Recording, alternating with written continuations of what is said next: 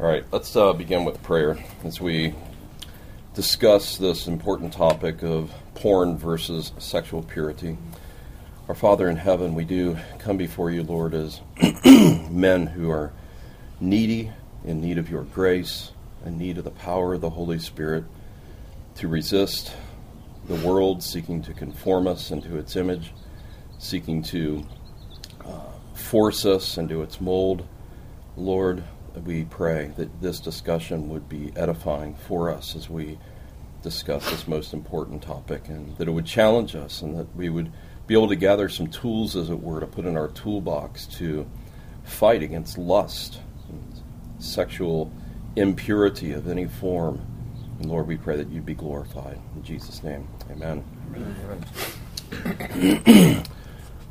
1 Thessalonians chapter 4 and verse 3 says, "For this is the will of God." It's always funny when people say, "Oh, if only I knew the will of God." Well, there's several places in God's Word where it specifically says, this is the will of God, your sanctification.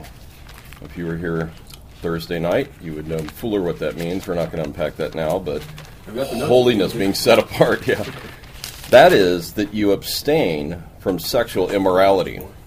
So this is the will of God, your sanctification, and then he's explaining what that looks like, or what form of sanctification, holiness, that he's talking about, and that is that you abstain from sexual immorality. That each one of you know how to possess his own vessel in sanctification and honor, and not in lustful passion, like the Gentiles who do not know God. What do you think is one of the greatest threats to the Christian church in the 21st century?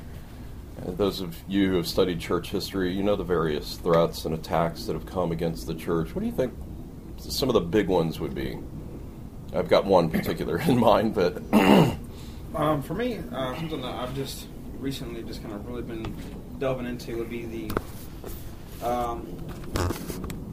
the subtraction of hell and sin from preaching, which is not new, but I would say with new technology, it's definitely more prevalent. As people are seeking to get in to Christianity. I know I've been invited to several churches just from speaking to other people about my own experiences to their churches. My mother has always had a great influence on me with the charismatic movement. That's kind of what I grew up in. The mega church scene, the Word of Faith, or whatever that little realm is, with Joel Osteen and his father, and a whole bunch of other pastors like that. To me, that I foresee that as one of those great apostasies that's supposed to take place. So watering down of the gospel, giving to tricks and gimmicks, which is very, very prevalent. Entertainment, something Mark and I discussed at length recently. These are all threats because the gospel is not being preached in its purity. And I think another threat, at least for our era right now, for sure, is the purity of the Christian church. One of the reasons why people want to have their ears tickled, so that's one of the reasons why the big mega churches are packed. They don't want to be held accountable. And, I think it's because they're living impure lives. The magnitude of the problem of porn and porn addiction, or just even sexual lust, is huge. Families are being destroyed. Marriages are being broken up on a wide scale. It's happening so fast. It's like the era of the internet and the building of websites and all that. Everything's happening so fast that we've yet to really see the ramifications of this. I think 10, 15 years down the road, when you see a complete fracture of the family, when you see, unless God is pleased to intervene, and I hope he is, probably each of us have known someone who's been affected by porn and looking at pornography on the internet, and they can't stop. And then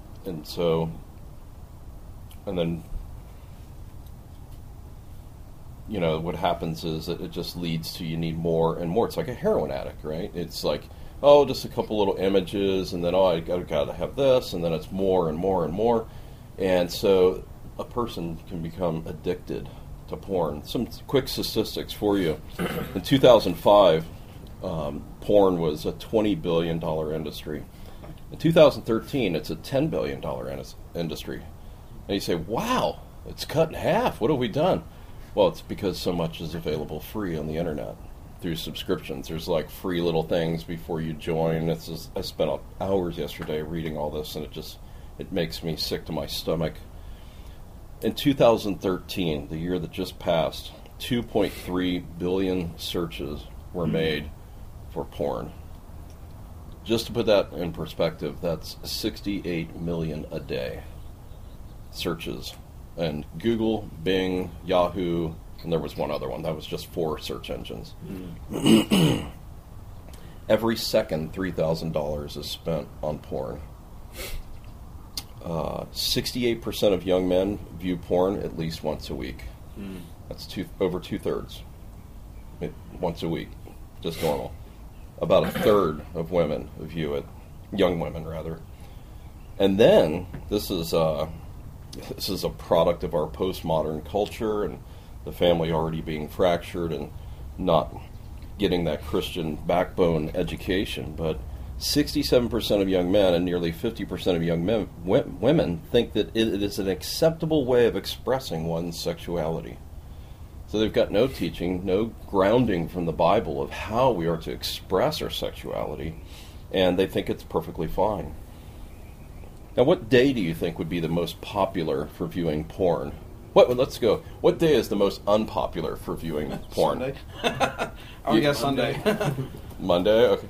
Thanksgiving Day is the least popular. Now, what day of the week is the most popular? Saturday. I'd say Monday. Sunday. Really? It's Sunday. People that should be somewhere else are. And then this is striking too, because everything's moving to mobile platforms, the new websites you can view on an iPhone, on an iPad. Most of them are like condensed down, so it looks right. It's not like you have to scroll back and forth and all that. And 52% of the pornography consumed last year was through mobile devices. So, people who I'm keeping accountable or whatever, you might have an internet filter at home, but everybody carries a smartphone. Most everybody. I don't. I know. This vindicates me. Or a tablet. I mean, we got multiple tablets right here at the table. So the thing is, you've got to have those things. You should have those things protected if this is an area of struggle for you. And then let's turn to Matthew chapter 5. The reality is that there's a deeper rooted problem called lust. And the Greek word can actually have a positive connotation to it. It means a strong desire after something. So sometimes it's actually used positively, but oftentimes it's used negatively, and it's talking about a strong desire for something. Look at Matthew 5, verse 27 to 30, if somebody wants to read that. You have heard that it was said, "You shall not commit adultery." But I say to you that everyone who looks at a woman with lustful intent has already committed adultery with her in his heart. If your right eye causes you to sin, tear it out and throw it away. For it is better that you lose one of your members than that your whole body be thrown into hell. And if your right hand causes you to sin, cut it off and throw it away. For it is better that you lose one of your members than that your whole body go into hell. Okay, thank you, Rob. So is Jesus just kind of mincing words here? Oh, it's no big deal. Everybody does it, right? Is that what he's saying, or what is he saying? View this as something huge. Lusting after another woman, he likens to breaking the 7th commandment, adultery. So, is Jesus off his rocker here? Is he getting things mixed up? Of course not. And then he goes to if your eye causes you to stumble, tear it out. If your hand causes you to stumble, cut it off. Does he mean literally? No. He doesn't mean literally, but what does he mean? The seriousness of it. Take drastic measures. Don't just wink at it or whatever. Take drastic measures. Now, let's talk about sort of a biblical theology of what God intended for sex and then some of the dangers of lust and looking at porn. So first of all, what did God create sex for? Procreation. Okay, that's one for sure. Illustration. What is it? Illustration. Illustration, okay. For marriage. Yeah, for marriage, okay. It's an Sure. expression of the marriage covenant. Psalm 127, children are a blessing from the Lord. Genesis 1:27, be fruitful and multiply. I think it's kind of also, I don't know if this is a stretch, but a typology, because of Christ in the church and the bride, and I think that the seriousness of that particular of someone remaining in marriage and being sanctified is kind of gives us an indication of the church as the bride of Christ and that being sanctified. So I think that those two parallels sometimes get overlooked, but I think that's like you could look at one and see the other, and look at one and see the other, how serious it is for the purity of it. Yeah, and you've got, Ephesians 5 would be the go-to text to look at that. But for sure, yeah, it is. It's definitely a picture of that. And also, the mutual enjoyment of the husband and the wife. Hebrews 13:4, don't let the marriage bed be defiled. Let's look at Solomon. Turn there. Song of Solomon.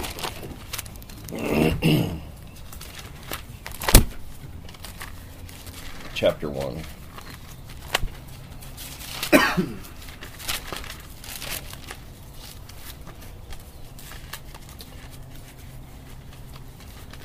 Verse 2, or I'll just right at the beginning. The Song of Songs, which is Solomon's. May he kiss me with the kisses of his mouth, for your love is better than wine. Verse 13 to 16. And this is just a sampling. My beloved is to me a pouch of myrrh, which lies all night between my breasts. My beloved to me is a cluster of henna blossoms in the vineyards of En-Gedi. How beautiful are you, my darling, how beautiful you are. Your eyes are like doves. How handsome you are, my beloved, and so pleasant. Indeed, our couch is luxuriant. Anyway, you get the idea here, and there's multiple passages in here. Proverbs. Let's turn to Proverbs chapter 5.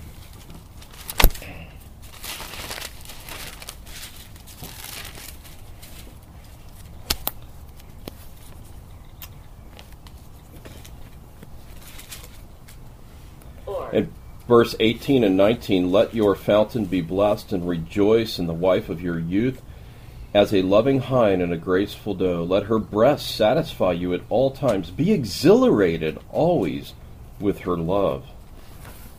So in other words, we should be, all of our sexual energy should go towards our spouse or our future spouse. It shouldn't be kind of, scatter it all over the place. It should be directed in one place. What do you mean future spouse? Huh? How do you direct that to your future spouse? In other words, you're not to express your sexual energy right now, right?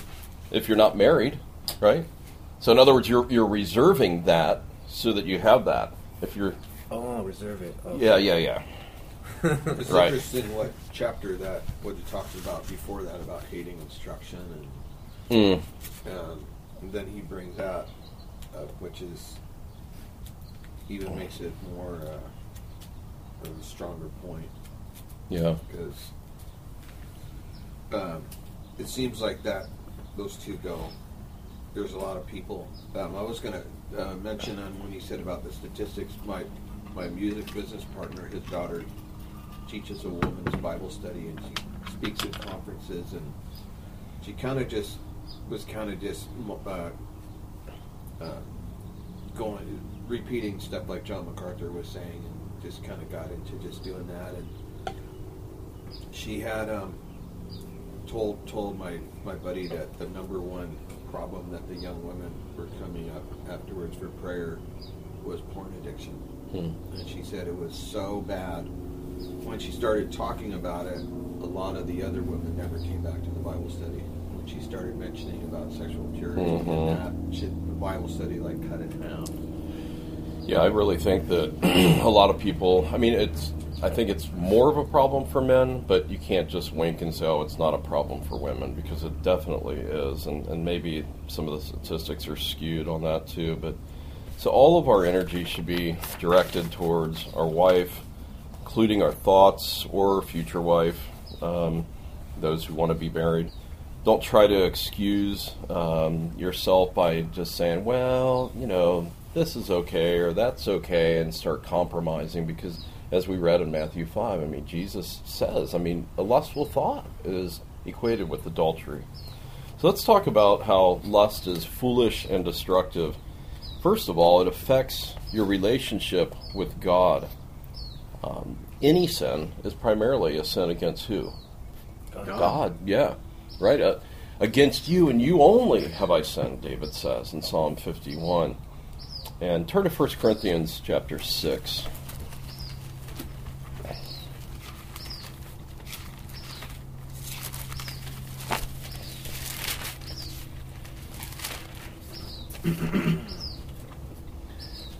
And why don't somebody just read 15 to 20 there, 15 to the end. Do you not know that your bodies are members of Christ? Shall I then take the members of Christ and make them members of a prostitute? Never. Or do you know that he who is joined to a prostitute becomes one body with her? For as it is written, the two will become one flesh. Through what verse? To the end of the chapter. Oh, to the end of the chapter, okay. But he who is joined to the Lord becomes one spirit with him. Flee from sexual immorality. Every other sin a person commits is outside the body, but the sexually immoral person sins against his own body. Or do you not know that your body is a temple of the Holy Spirit within you, whom you have from God? You are not your own, for you were bought with a price. So glorify God in your body. That is incredibly motivating language towards purity, because Christ is at stake, right? It's Christ. We've been bought with a price. There's all these motives that Paul's using. He's using the exhortations, flee immorality, that this is reserved for a marriage. The two shall be one flesh. In verse 20 there, you have been bought with a price, therefore glorify God with your body. So we have that exhortation. And sin also, until it's confessed, breaks our relationship with God, right? It's fractured. Look at Psalm 32. This is a very, very important text. Of course, the psalmist begins in verse 1 and 2, how blessed is he whose transgression is forgiven, whose sin is covered. How blessed is the man to whom the Lord does not impute iniquity, in whose spirit there is no deceit. And then look at verse 3 and 4. When I kept silent about my sin, my body wasted away through my groaning all day long. For day and night your hand was heavy upon me. My vitality was drained away as with the fever heat of summer. Now, probably if you've been a Christian any amount of time, you've been hard-hearted and not quick to confess at one time or another, and you know what this is like. It just seems like you've got lead weights on your feet, and everything that you're doing is just a drudgery, and the Lord's smile is not gone. He says, there's dark providences that come, and He's disciplining to get us to the place to where we will confess our sin and forsake our sin. And so that's a good thing. Everything you do in a state of when you haven't confessed sin is affected by that sin.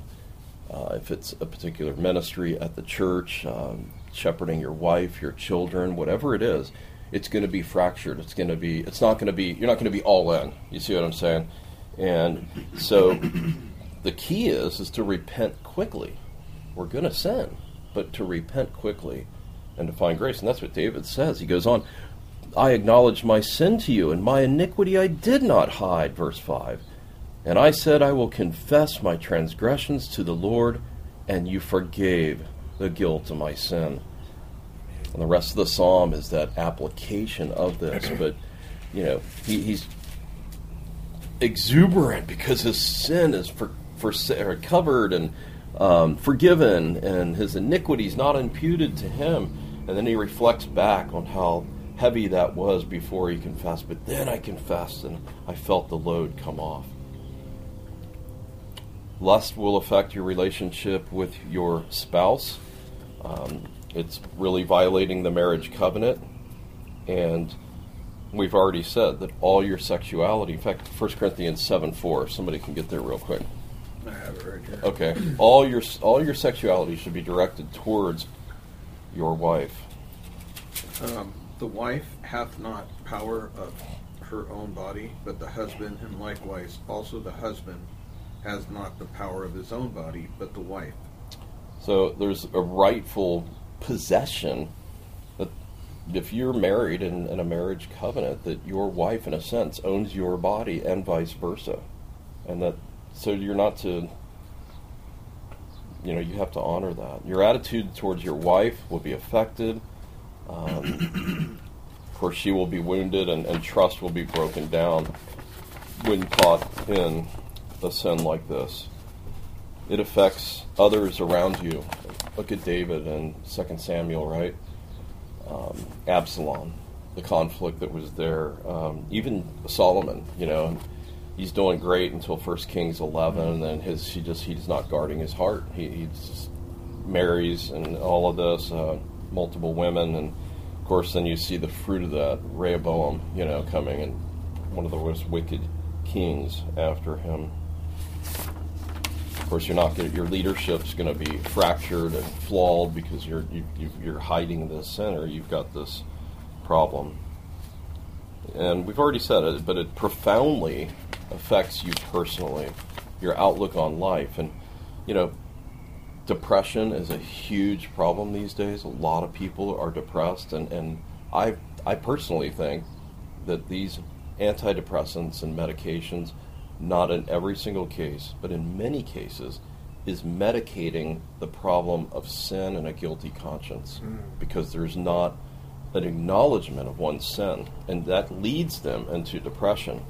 And so if there's some habitual sin that you're hiding, that you're enslaved to, you're going to be miserable, just like David was in Psalm 32. Well, Mark, do you have a question? Yeah, what do you recommend to people that think it's that, to make them, Yeah, that's where you just have to bring the gospel to bear. As you meet people, you mean, that are... People that take medication thinking it's the medication that makes them, sane instead of insane. Right. Well, and like I said, you can't say that in every single case. So it's a case-by-case kind of thing. You have to be very careful. If someone says, I'm taking antidepressants, it's important not to say, well, therefore it follows that you have not repented in some fashion. Right. You need to be careful about that, because that can actually seriously discourage a brother or sister if it's not through personal sin, through volitional sin.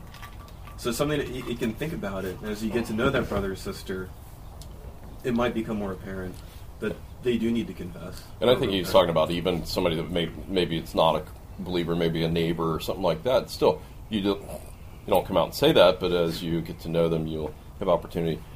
Can you turn to James, Rob, 1, 14 and 15? So is there any case that is necessary to have those prescriptions?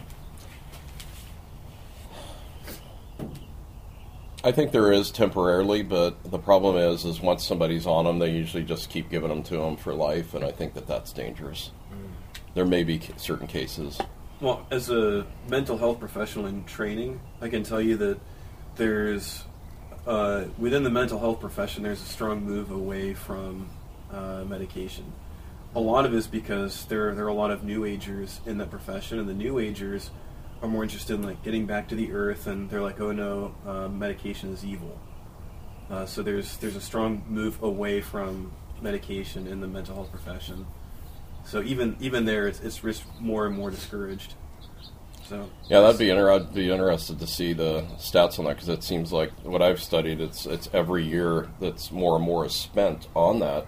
So maybe there's a bleep and it's going down. I don't know. It's hard to say. I know at least in California, it's highly discouraged, more and more so. At any rate, James 1, 14 and 15. But each person is tempted when he is lured and enticed by his own desire. Then desire, when it has conceived, gives birth to sin. And sin, when it is fully grown, brings forth death.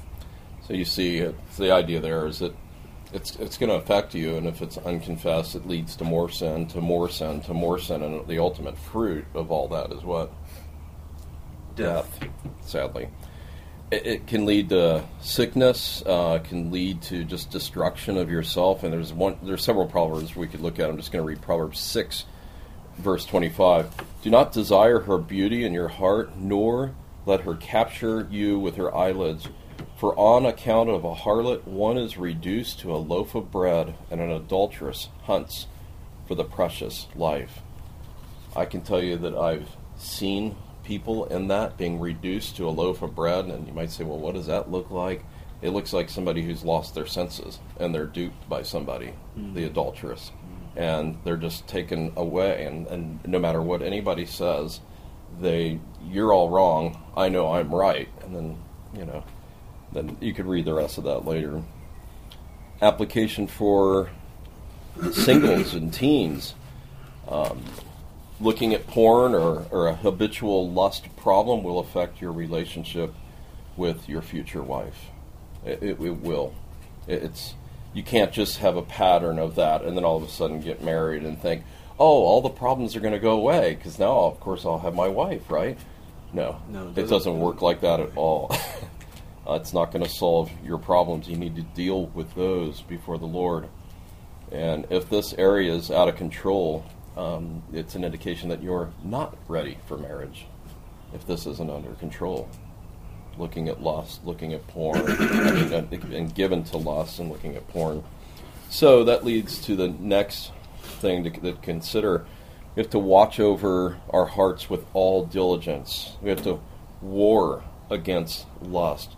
Job, in chapter 31, makes a covenant with his eyes that he would not look upon a virgin. And, of course, living here in Southern California, especially with warm weather, I mean, you can't hardly drive down the road but to see women half-dressed. And you need to have the blinders on, and, you can't help the first look, but the second look you've got, you're responsible for that.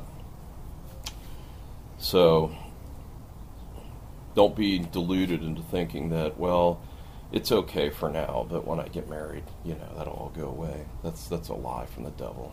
So make a covenant with your eyes. Make a covenant with yourself. Stay as far away from temptation as possible. Proverbs 5. Do not even go near her door.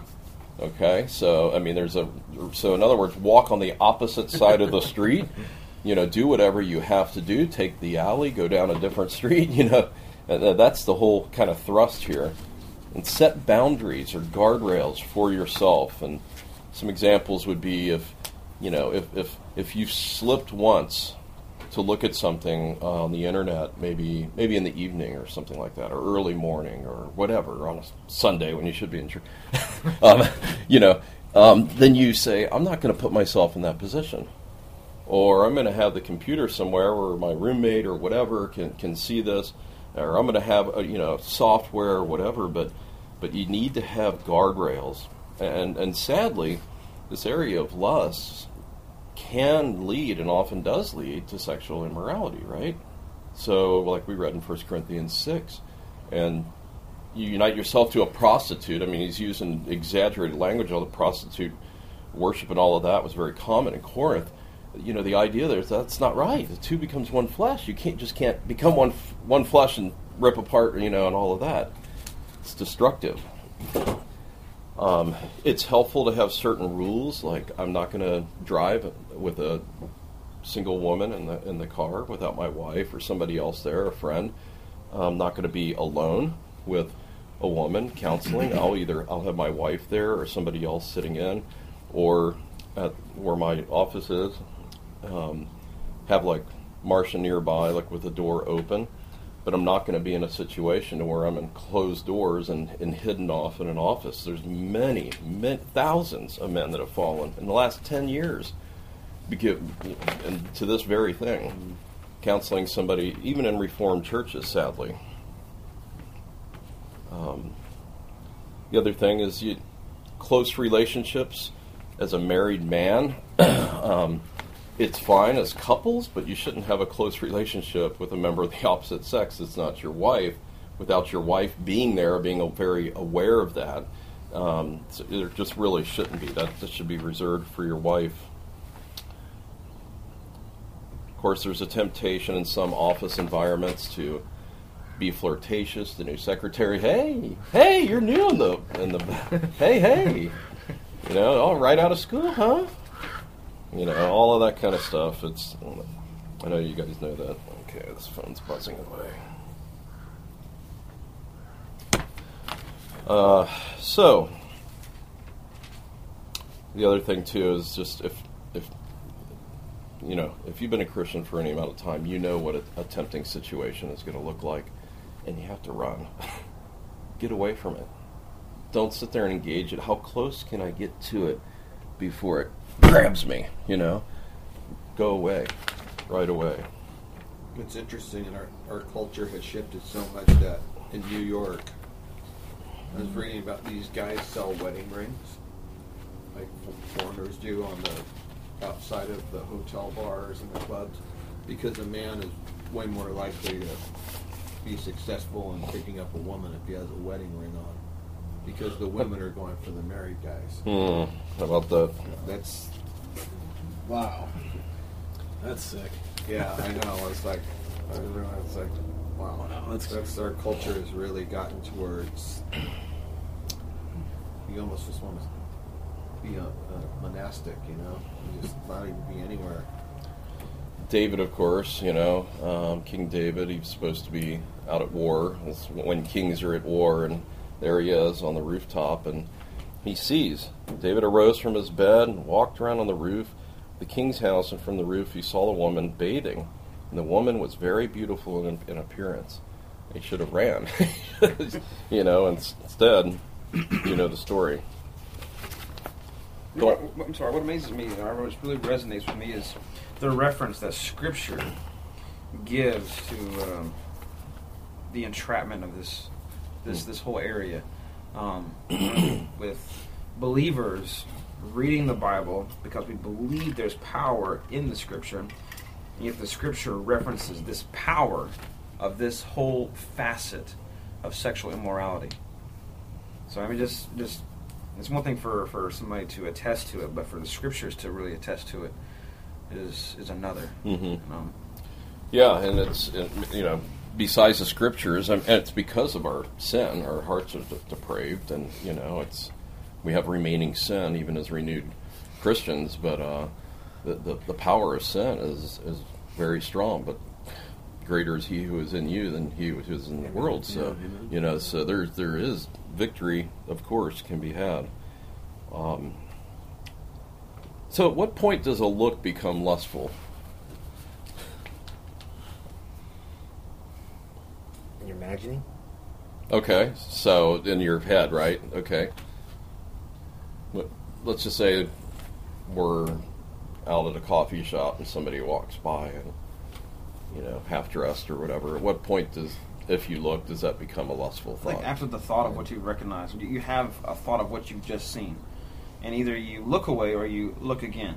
Right. You had that split second to make a decision as to what you're going to do. Yeah, you know? I think that's exactly right. And there's several books I'm going to share here at the end, but one of the books emphasizes this bouncing of the eyes thing. So, you know, when you see something, you quickly bounce your eyes to something else so that you're not taking that second look. One thing I want to add is there's a lot of confusion about desire, like when is desire good and when is desire wrong. So my last girlfriend, this is several years ago, she was telling me that she had slept with a lot of guys, and she had said, where I was just talking to her about the difference between lust and desire, and she actually did not know the difference. Mm-hmm. She thought desire of any kind was equal to lust, and that was a big source of her problems. So I think it's really important to discuss the difference between just desire that's not in itself bad, and then when it actually gets to the point of lust. Mm-hmm. So I think it's really important to distinguish. Because someone who literally did not know the difference and said, well, if I'm already lusting, what difference does it make? How would you, like... Yeah, how would you differentiate? Yeah. What do you mean by that? Knowing when you're... So, I think, kind of what Trey and Kurt were talking about, of noticing a beautiful woman and just saying, okay, there's a beautiful woman, and not kind of staring and saying, oh, I'm going to persist. So I think Trey's right that once it registers in your mind what you're looking at, not just, because if you're drawn away, it's one thing to just kind of be drawn away, but then just kind of sit there and say, oh, this is, I like where this is pleasing to me, I'm going to persist with this. And I think over time that the persistence of it. What do you mean exactly by desire? Because when I hear desire, I'm thinking sexual desire towards that woman. Well, I think that for a man, you know, you're created with certain tendencies. I mean, nobody here who saw a beautiful woman would not want to engage in something like that. However, you know, as a Christian, you have to have that power within you to recognize immediately what you've seen and recognize the power that Scripture gives to that particular area and move away from it. So that you get to desire where you are pursuing what you know is wrong. You have lust where you're pursuing what you know is wrong. Because lust to a sinner is nothing. Lust to a believer is something. So when you're pursuing something you know is wrong, or you're overly desiring something that Scripture has told you not to, it becomes lust. But to desire a beautiful woman is for a man. I mean, that's just, I don't know if I'm explaining that very well. Are you talking about attraction? Or? Yeah, I can understand attraction. You can notice somebody's beautiful, I guess I'm still but when I'm thinking desire, you're desiring that person, and that's when we have the imagination and you start fantasizing about that particular person.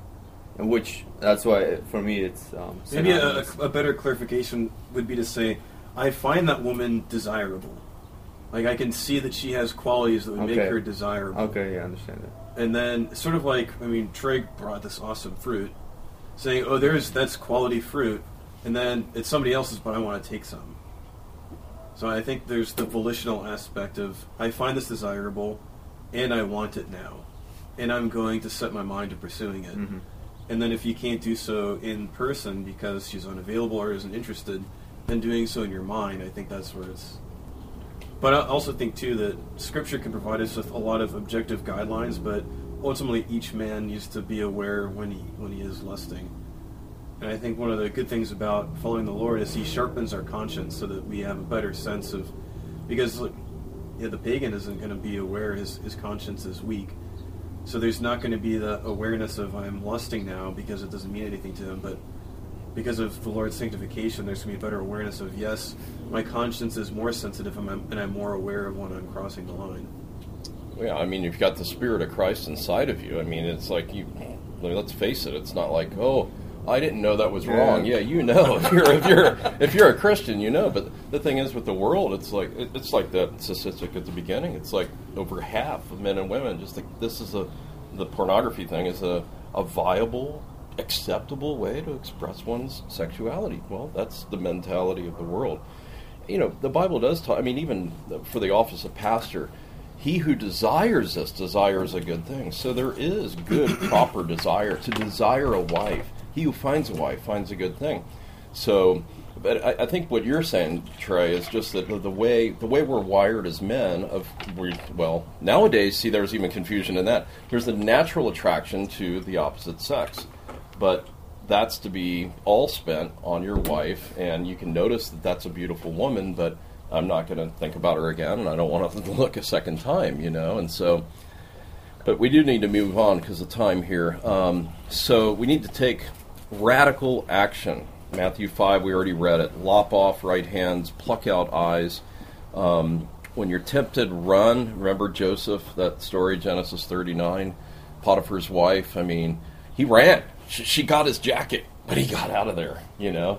And he was thrown in prison and, of course, raised up and became second in command there in Egypt, ultimately to save the seed. Sometimes radical action might mean cutting the cable. I'm canceling cable. You know, if there's, you know, you got filth channels coming in or whatever, or the internet. I'm going to only use the internet at cafes or, you know, Starbucks or whatever, all these places that have it. I think there's some more subtle dangers out there. Like for me, I would say that since the Lord saving me would be not so much with the pornography that I used to struggle with, or that area, but even going to the gym. Going to the gym, especially for me on a daily basis, is literally a struggle. And I'm seriously thought about canceling my membership and just working out on base, because Getting Bowflex. there's nothing but men. Bowflex. You know? TRX. Yeah. But I mean, it's to that point where you got women just walking around in shorts. Well, tight it's things, it's the just- meat market. Yeah. You know, it's like you're buying a membership to a meat market that's a danger zone with grenades everywhere.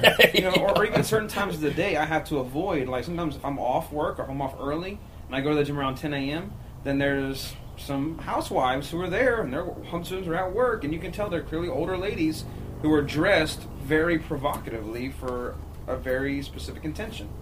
And you can't help but Yeah.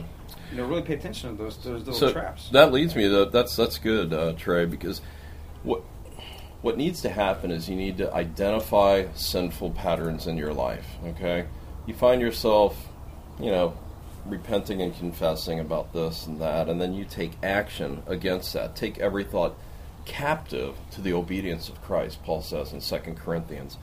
Philippians 4, this is,